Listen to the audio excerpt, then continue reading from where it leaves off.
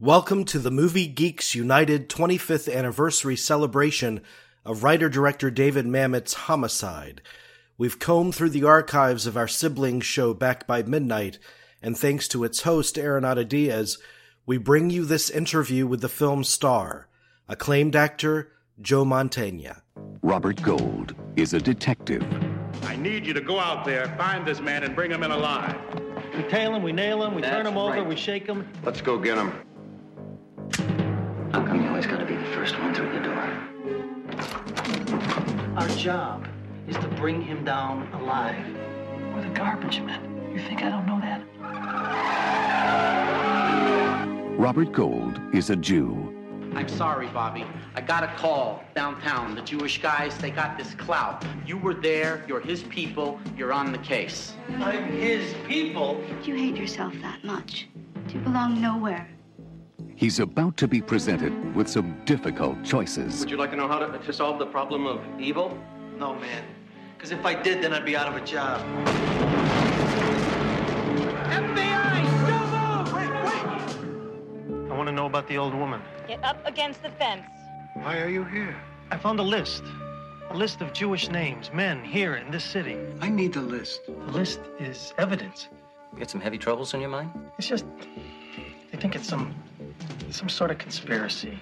Greatest strategist of all time. It was another name they had for Hitler. I don't get it. It's not your thing, it's my thing, okay? In the next 72 hours, he will betray his friends, disgrace the force. How would you like to be suspended? You talk to my partner that way? You know what this man has done in the line? Stand down! And commit an act of violence. I want to help you in your work. What I do, Mr. Gold, you don't want to know. Because he believes it is the only right thing to do. Joe Mantegna in David Mamet's Homicide. The writing of David Mamet deals more or less with men who are telling you everything but the truth. His plays like Glengarry Glen Ross or American Buffalo deal with men so desperate that all they have left is their ability to talk their way in and out of situations. As a filmmaker, Mamet specializes in genre exercises that work as straight entertainment and sneaky deconstructions of genre conventions. His debut as a writer-director, the tricky neo-noir House of Games, works as a straight confidence thriller and a deconstruction of movies as sleight-of-hand illusions. His second feature, the sweet-natured mob comedy Things Change, was both a character study and a meditation on telling the truth. Released in the fall of 1991, Mamet's Homicide is a police procedural that slowly reveals itself to be a personal procedural about identity. A controversial film about assimilation and what it means to be a Jew anywhere, Homicide is a taut and funny thriller that crackles with classic Mamet speak. And at its center is a powerfully implosive performance by Mamet regular Joe Mantegna. As Bobby Gold, Mantegna is tough, foul-mouthed, genuinely heroic, and ultimately heartbreaking as he comes to the realization that you must acknowledge where you come from before you can choose to be your own person. It doesn't work the other way. It's a tough pill to swallow, and it's one of the many virtues that makes Homicide David Mamet's best film as a writer-director. Now, thanks to the fine folks at the Criterion Collection, Mamet's Homicide gets the typical grade A treatment and is ready for re-examining. And Back by Midnight pays tribute to Homicide with an extended interview with Tony Award-winning actor and longtime Mamet collaborator Joe Mantegna. For nearly 40 years, he's moved effortlessly from stage to movies to television and has accrued an amazing list of memorable characters. A native of Chicago, he was part of that city's exciting theater scene in the 1970s. He appeared in numerous Mamet stage productions, including Glengarry Glen Ross, which garnered him a Tony for Best Actor. Among his many memorable film credits include Joey Zaza in The Godfather Part 3, the startled father of a chess prodigy in Searching for Bobby Fischer, Billy Crystal's best friend in Forget Paris, and Dean Martin in the dishy Vegas Chronicle The Rat Pack. Mantegna's most endearing role might turn out to be that of Fat Tony on The Sopranos. He can be seen every Wednesday night as FBI Special Agent Dr. David Rossi on CBS's top-rated Criminal Minds. We cover all of this and more in an interview I conducted late last month. But first, we begin at what first drew Mr. Mantegna to acting.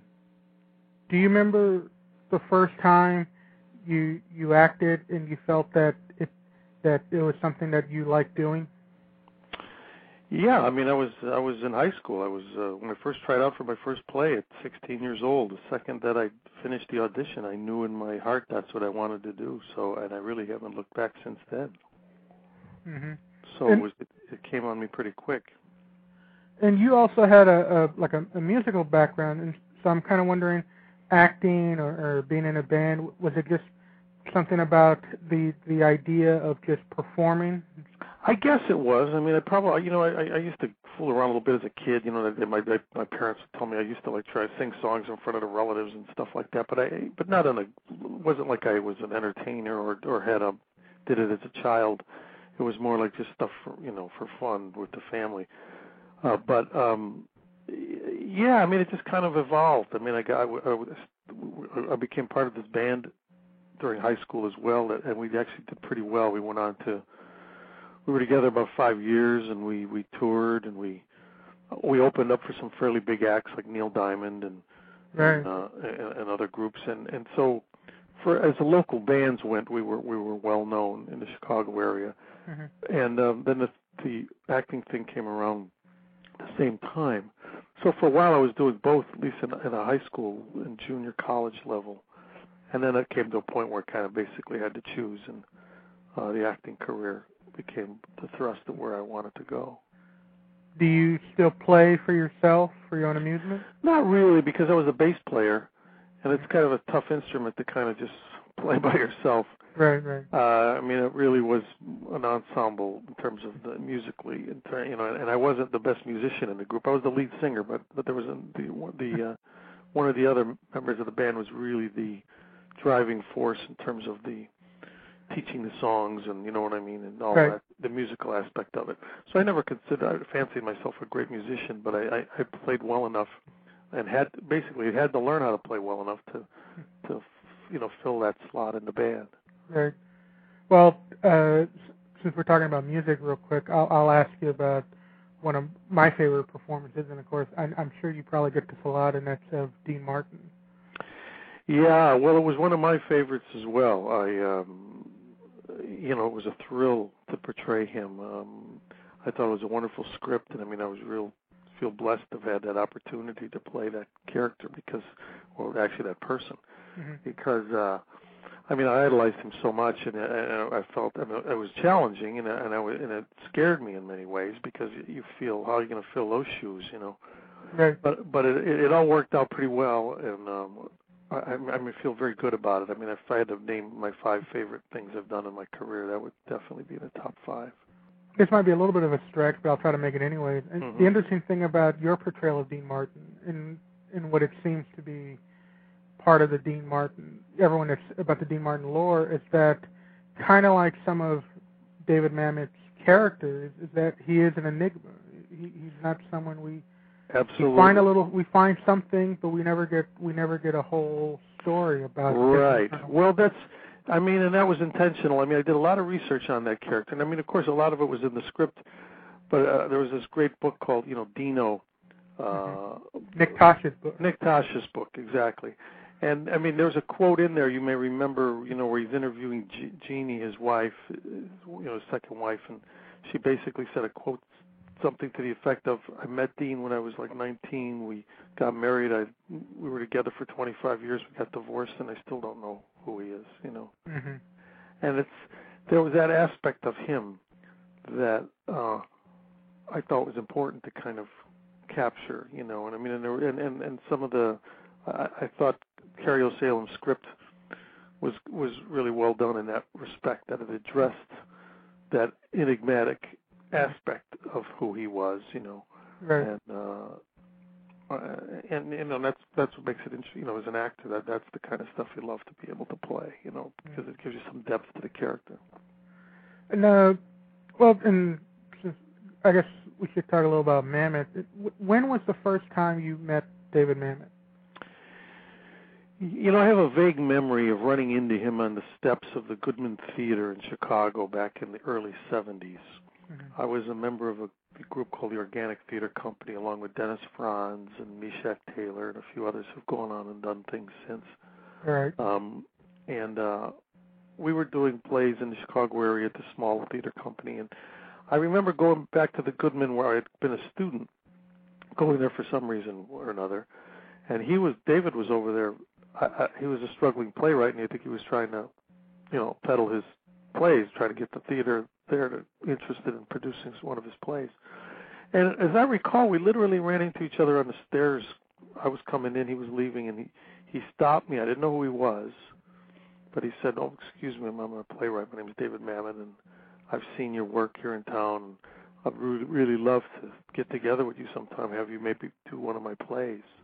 And it was one of those things like, "Oh, yeah, great, cool." I have no idea who he was, and I thought it was just like one of a million guys that come up and do it. I was flattered that, this guy said that, but I didn't know who he was, and thought, yeah, well, sure, I'll never see this guy again. But it was, as I recall, that was the first time we ever met. And then... what was the first production y'all did together? Well, I was offered the chance to do... Because shortly after that, he did, he met with our theater company, the Organic Theater Company, and he liked our company. I mean, he ultimately put together his own, which became the St. Nicholas Theater Company. But he liked our company a lot. He felt the talent, I think, as I said, those same people I was talking about, kind of fit his idea of kind of stuff he was doing. So he came to our theater company and asked us to do the world premiere of Sexual Perversity in Chicago, which we did. But I didn't do it. I mean, he asked me to do it. I was supposed to be in it. But I got cast, it was like during the summer, during our summer break from the company, and I got cast as the understudy to the play Lenny, which was a big Broadway hit at the time. Right. And I was understudying the lead role. And I needed the money, and it was a good-paying job, and so I turned him down. I said, "Gee, I'd love to do your little Sexual Perversity play," but I got another summer job. And I mean, to this day, I regret not having had that opportunity to play that, basically the world premiere of that part. Mm-hmm. But it's okay. I mean, so that's the first thing I was offered by him and didn't do. Then he came around and asked us to do a reading of his new play, American Buffalo, just so he can hear it.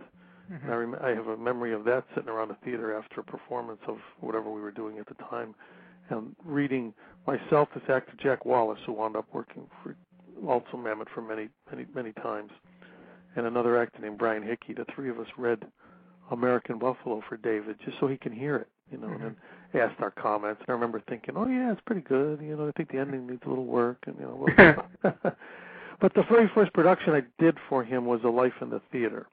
Okay. And that was I think the world premiere of that. Wow. And that was in Chicago back in, I believe it was 76. Mm-hmm. 75, 76. I'll ask this. What do you remember? Do you remember the first time he showed the play? He showed you the play Glengarry Glen Ross, and what your reaction was when you first read that? Well, I was living in California at the time. I'd moved out to California by then, and I was banging around here trying to, get ahead. And they called me and they sent me a copy of it, and basically said they would like me to come to Chicago and maybe do this play, and hopefully we take it to New York. And I remember reading it, and now I grew up with no. I never lived in a house in my entire life until I bought one. My father, we didn't have any money. I mean, my dad we lived in apartments in Chicago my entire life. So the real estate business was a total mystery to me.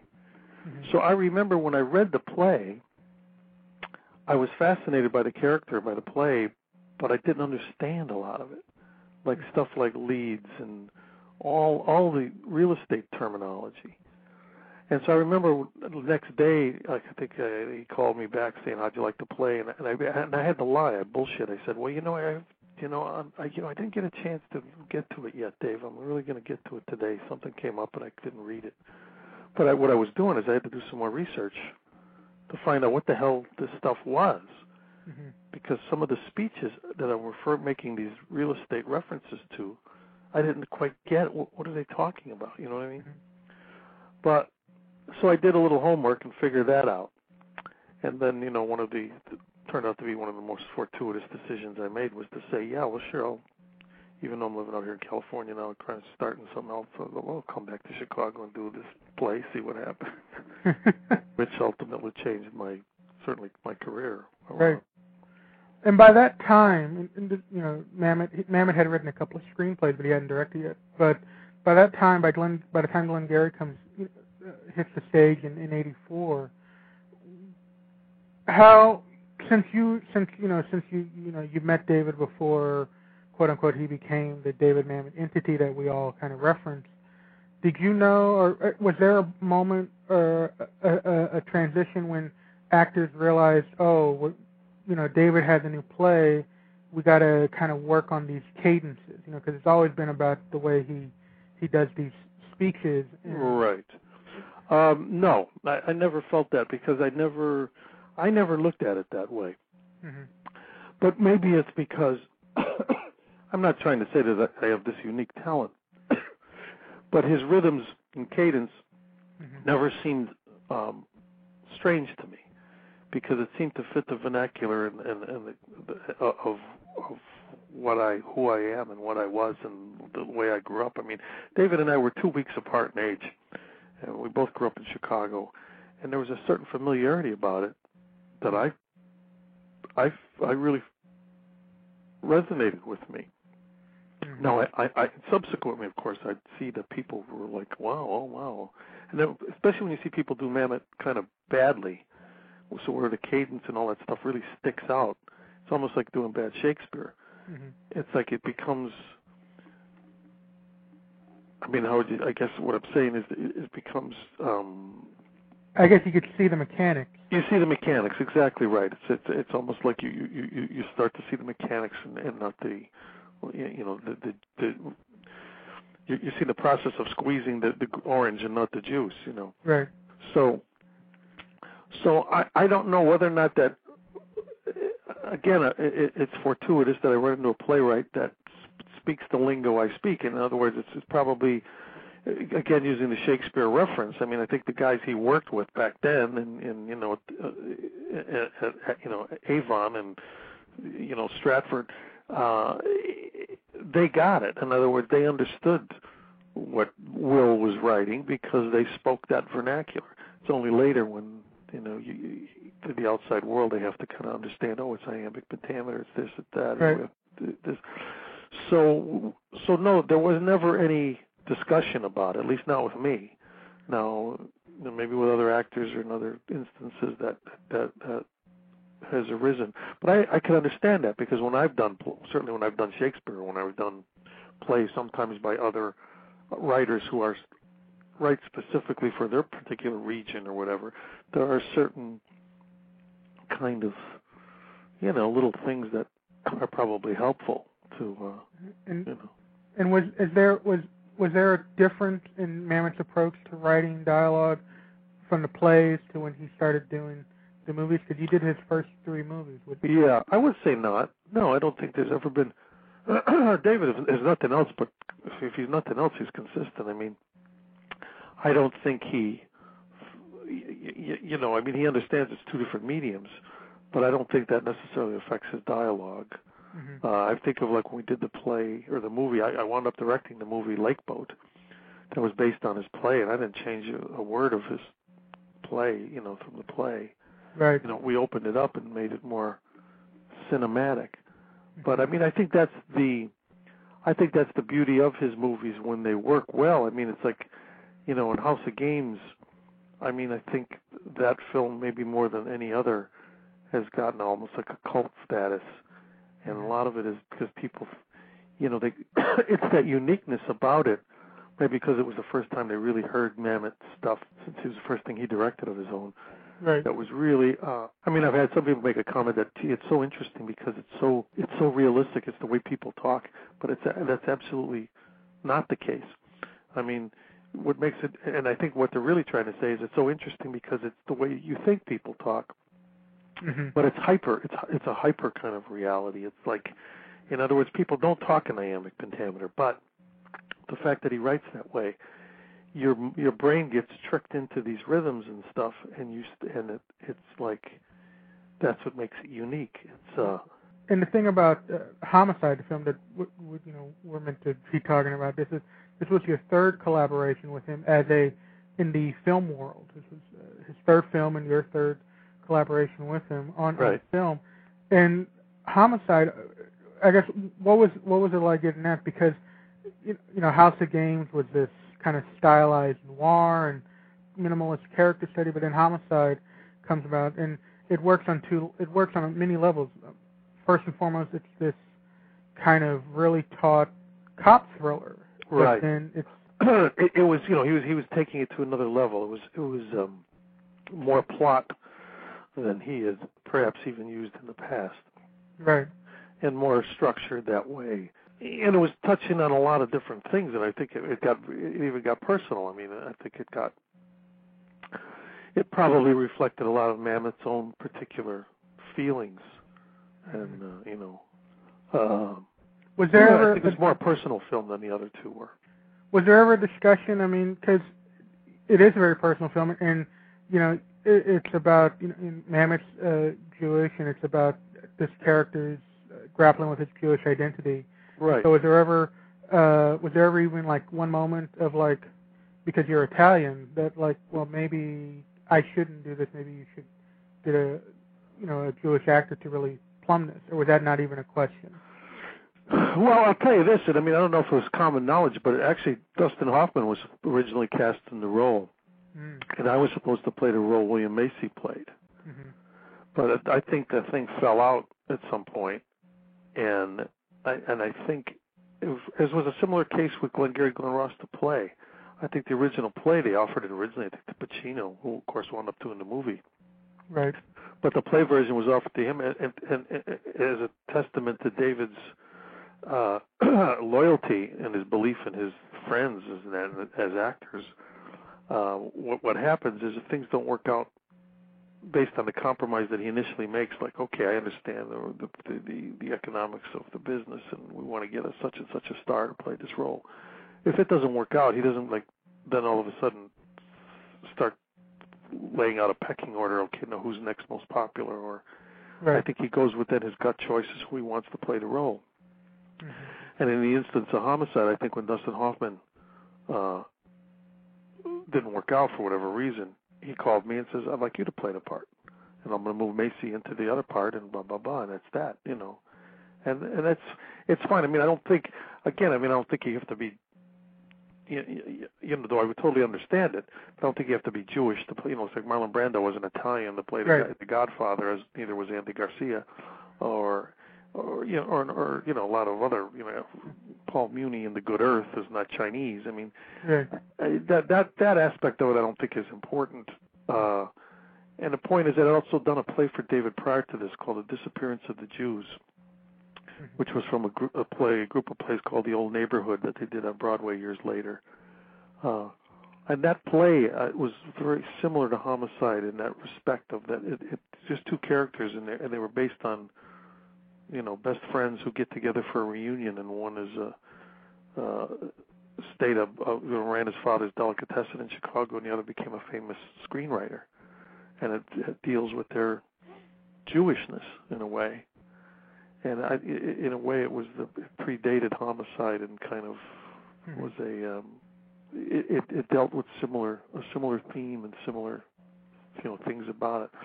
So I mean, my goal was to interpret what David wrote, and obviously not from Italian, but I think I think it's universal. I just saw the ATF. They were stolen, Sully. The Tommy guns were stolen. All the guns on this invoice. Hey, you're better than an aquarium. You know that? There's something happening with you every minute. What does it mean? It don't mean nothing. Some broad got killed. She's dead now, okay? You're going to the ticket office, pick up Randolph's tickets. This is the big one, laddie. Timmy, this other case. Bob. I got this piece of paper I found, Grofaz. Grofaz. What does it mean? I don't know what it means. I got this fella on the roof, the Jewish house. What was he doing, shooting at him? I don't know. Well, then drop it, Bobby. For Christ's sake, I don't get it. Well, maybe you don't want to get it. What do you mean? Nothing. What do you mean? Because I ain't a yid? Well, you ain't a yid. And so what? I'm an anti-Semite? What the fuck are you saying? It's just not your thing, Tim. It's not your thing. It's my thing, okay? Bob, I'm going to tell you what the old whore said, and this is the truest thing I know. When you start coming with the customers, it's time to quit. What is this? It's a strap the guy tore off my holster. Well, go get it fixed, will you? Go take a cooling walk, something. You mad at me? Yeah, I'm mad at you. I'm not going to invite you to my birthday party. You dumb kike. Go get your holster fixed. I'll ask you about the most famous scene, and that is the phone call. Homicide? In Homicide, yeah. Right. And it's an interesting scene visually because we just hear you. The camera pans to the granddaughter. Right. Listening to you, and we hear you spew out this kind of amazing bile without ever stuttering. And I'm curious when you read that, and as you said earlier that you didn't, you knew how you and Mama had this kind of affinity for each other, so you know how to talk.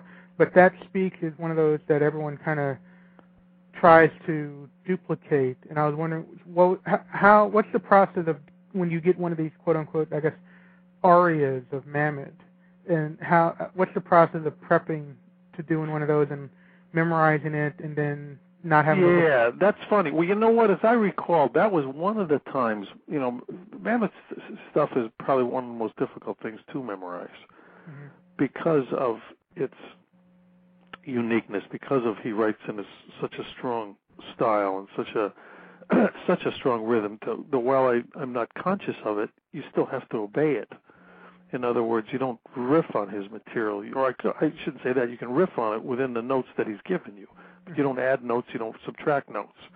So in other words, it's very important that you hit the notes that he writes. You don't ad lib it, let's put it that way. Right. So because of that, it makes memorizing his stuff really a task. You want to get it down, and then within, just like a jazz musician, within the framework of that music, then you play with it. Now, for that particular phone calls are interesting things because they're somewhat two-sided, and obviously they're two-sided. So it's a dialogue going on, but for the most part, you're not hearing the other end of the dialogue. In that particular scene, you're not. And we didn't have the technology or the stuff on the set at the time to invent a real phone that was going to be able to work, that I could actually talk to another actor and kind of create a dialogue anyway. So it's very difficult then to memorize verbatim a one-sided telephone conversation in a way, because what I was afraid would happen is it was going to come off very, it would sound like that. It sound like I'm saying something and then I'm pretending I'm listening to something, and then, you know what I mean? Right. So as I recall, I had, and this is maybe the only time I've ever done this, I had I had some cheat sheets set up around the set of what the dialogue was. And I did that on purpose because I wanted to be able to not have to think about it. And so that if I just glanced up, I could see some dialogue. And then if I had to, then pick up the phone, take a pause whenever I felt I wanted to take a pause, and then maybe then look up and then continue the phone call, the conversation, and so that's what I did, and it kind of, I guess it worked. Yeah. Because it gave me a sense of, it's almost like if you're asked to in a movie or in a play, let's say to read something from a book, like you're supposed to read something from a book, if you memorize it, it's going to sound a little weird. You're better off just go ahead and reading it from the book, because then you're actually doing that thing. So in a way, it was the same thing with this. It was like, by having these printed things up there, it made it almost like as if it supplied who that other person was on the other end of the line. When you get a script from Mamet, be it a play or a film, has he worked it out so much that, you know, it's, yeah, we're going to rehearse it and feel it out, but is when he shows the script before going into production, is that it, or if a line doesn't work or if it doesn't sound right, he'll take it out and rewrite it? Oh yeah, no, he'll work stuff right on the fly. And in fact, what I've learned is that if you don't have it down cold when you shoot it, like in other words, we'll have some. We used to have some rehearsal time. I remember we had 2 weeks of rehearsal before House of Games, which I think we realized afterwards was maybe too much time. And you know, film is not like the theater. You know, you can rehearse up to a point, but then after a while, you just say, you know what, let's just roll the cameras and see what we got. But so it got down to where rehearsal time was a lot less ultimately, and I think on Homicide, if we had, you know, maybe we had a day or two, if that, and it was okay. You rehearse sometimes right on the set, you know, which is fine. But with Mamet, I found that if you had trouble with something, like let's say a scene, like you made the same mistake twice, like you had trouble getting a line out or something, he would instantly cut it. And there were instances where I fought for a line. I said, Dave, no, I'll get it. And he says, no. He says, there's a reason you're having trouble with it. It shouldn't be there. And so just cut it. So he'd understand that. In other words, he'd hear it that sometimes maybe what he wrote initially, you know, in his mind was going to work, but then if he heard it and it wasn't, the rhythms just weren't right or whatever, it just wasn't flowing as he expected it. No, he didn't hesitate to make a change. Wow. And he would do it right there on the fly. So I'm curious on the insight on this, in that, you know, in theater, every performance is different. You have, as an actor, I assume you have a chance. If you did something one night and you liked it or you didn't like it, you have the next night's performance to tweak it and so forth. Where film, it's getting it to where you have it, this one moment captured for all to see. Right. And now on television, you're on Criminal Minds, it seems like it's kind of maybe a little bit of both, in that you're in the same character giving a performance, I guess, every week, and getting to tweak it as it goes along. Yeah. Is that true? I would say that's true. I think that's a pretty fair observation. That by having the opportunity to explore a character in such depth, I mean, you know, I'm beginning my 3rd season on it. So I mean, if I do the math, I've done, let's say, 50 hours of this character already. So, if nothing else, I've had a chance to explore, you know, different aspects of who this guy is and how he behaves and what's he all about. And that's, you know, and so you get an opportunity to define a character a lot more than you would be able to in the span of a film or even a play. And that switching of gears from play to film and now television, is that something that you like in that challenge, or is there one that you prefer over the other?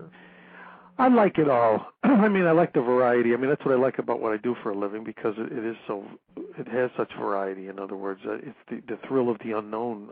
I still love that aspect of it. It was also the scariest thing about our business. I mean, when you're first starting out and you don't know where the next, if or when the next job's going to come and what it's going to be, that's a huge fear.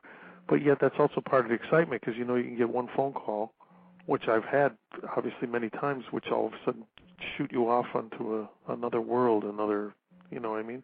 On Monday, I didn't know I was going to play Dean Martin, and then on Tuesday, there I was playing Dean Martin. You understand? I'm going to get a phone call, now I'm doing that project. On Monday, or you know, on a Thursday, I don't know I'm going to be doing Ricky Roma and Gary Glenn Ross. I get a phone call, and the next thing I know, I'm doing something that's going to take up a year and a half of my life and change my career. So switching the gears like that is not a bad thing, and I kind of I like that. As to preference, I mean, I suppose if you asked this, it'd be like asking a singer, do you prefer singing live in front of an audience, you know, doing a concert, or would you rather make a record? Right. There's a certain enjoyment of both. All things being equal, I don't think anything can replace live performance. But there's a lot of wonderful actors who've never done stage and wouldn't know what it's like to perform, you know, in a play, and don't know what that feeling is, and yet they do wonderful jobs, whether it's film or television. So it just depends what your point of reference is. I started in the theater. That's what my background is. So I can, I guess all things being equal, that's, I'd like to, I'd love to have a career like Henry Fonda's where, where at the end of the day I go back to the stage and, just kind of do a few plays to kind of wrap it up. Right. Well, and to start wrapping this up, when you look at the stuff you've done with Mammoth, plays and films, I mean, it's going on 30-plus years off and on, whether it's you have the lead or something like an Edmund, where you do a scene in the movie, and that's a great thing because you get, for Mammoth fans who just know the movies and weren't able to see the plays, I mean, to see you and Macy in a scene together, there's a charge in that, so like in Edmund. So I mean, so when you look at that part of your, I guess, of your credits, what do you think as when you over the evolution of that relationship?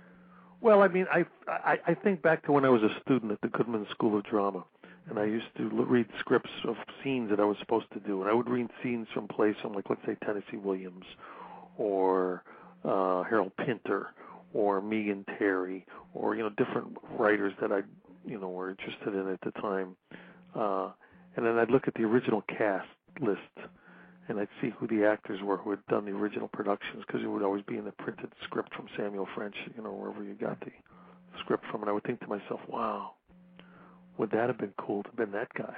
Mm-hmm. I mean, the guy that actually knew the writer, worked with him, did the original production of this. I mean, all I'm doing is, it's great to be able to do it, but I'm thinking I'm the umpteenth guy to have done this role, and how great it would have been to have been that first guy, So now, I mean, all these years later, to be able to realize I am that guy in many instances. I can pick up a script to either those films or those plays and say, well, yeah, I was that guy, and I know that other young actors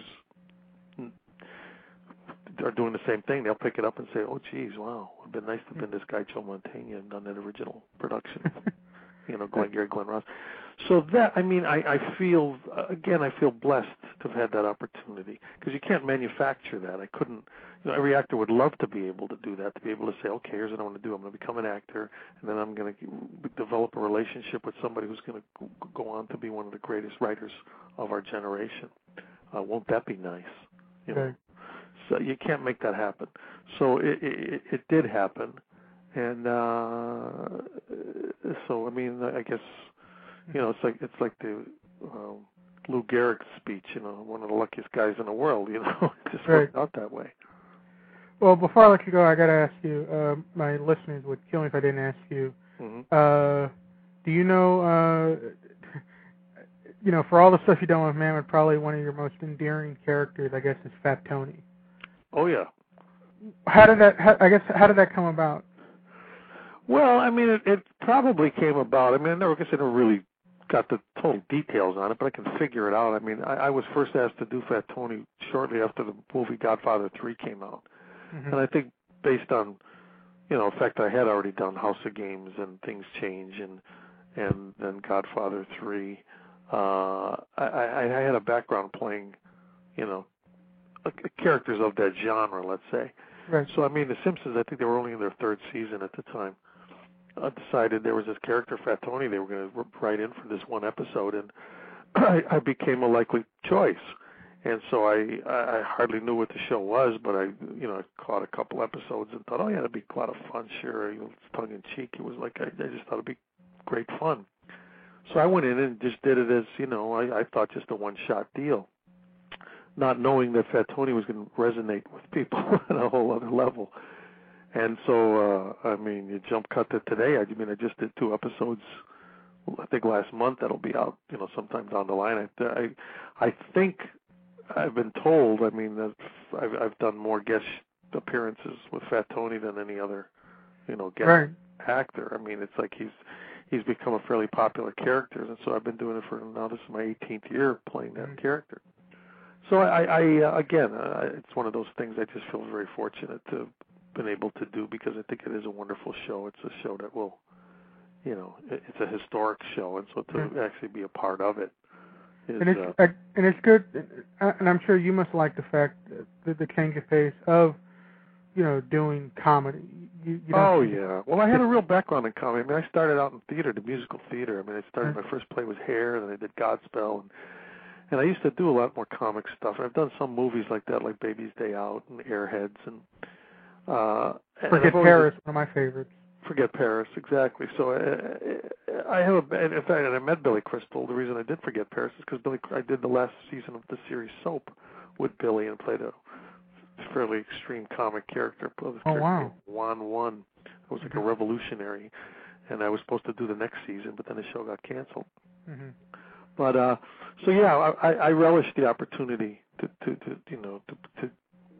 some comedy when given the chance, and yeah, go before ahead. I let you go, are you all starting to film Criminal Mind? Yeah, we're today's one of those rare days off I have, but we started about a week and a half ago. We're in the middle of shooting our second episode of the season right now, and then I'm curious, because of the input, do you, without giving spoilers, do you know like where your character's arc is going to be going this season, or at least for the next few episodes? No, not really. I mean, it's one of those things that if I had that kind of really intense interest, in other words, if I wanted to go sit in every day at the writers' meetings and see where it's going, but I'm not one of the producers of the show. I'm not invested with it that way. I mean, I am in terms of my interest, but I don't think it's important. I mean, my feeling is I have great respect for the writers and to me, the writing has always been. That's why I've such respect for Mamet. I mean, if it ain't on the page, it ain't on the stage. So my feeling is I give these writers complete kind of leeway, and then as these things develop, then I mean, I'm allowed input, and I've had the opportunity to do that, to like say, let's try this, let's try that. And I'm actually even involved with one of the scripts being written now. Hopefully that's going to get done. It's written by my assistant, who's a wonderful writer in his own right. And I'm helping him develop that because there's this one theme I wanted to explore with my character of David Rossi that we're going to deal with in that particular script. And to me, that's enough. So in other words, if I can have some input on, like in this instance, one script that makes a strong kind of, in a way, background statement or background, exploration of my character, that's good, because just as I'm getting a handle on who this character is after now in my third season, so the writers have too. Mm-hmm. So no, I don't look that far ahead, because partly also because I'm a firm believer of, if we could look into the future, we'd be able to, or if we were supposed to be able to look in the future, we'd all be able to. It's like why I didn't, when my kids were born, we did the test, but we didn't ask it's going to be a boy or a girl, because my attitude was if we're supposed to know there would be a window down there, you know what I mean? Right. There's some things maybe are best left to the mystery. So I like the idea of working today on what I'm working on today, and I'll find out tomorrow what's supposed to happen tomorrow. You know what I mean?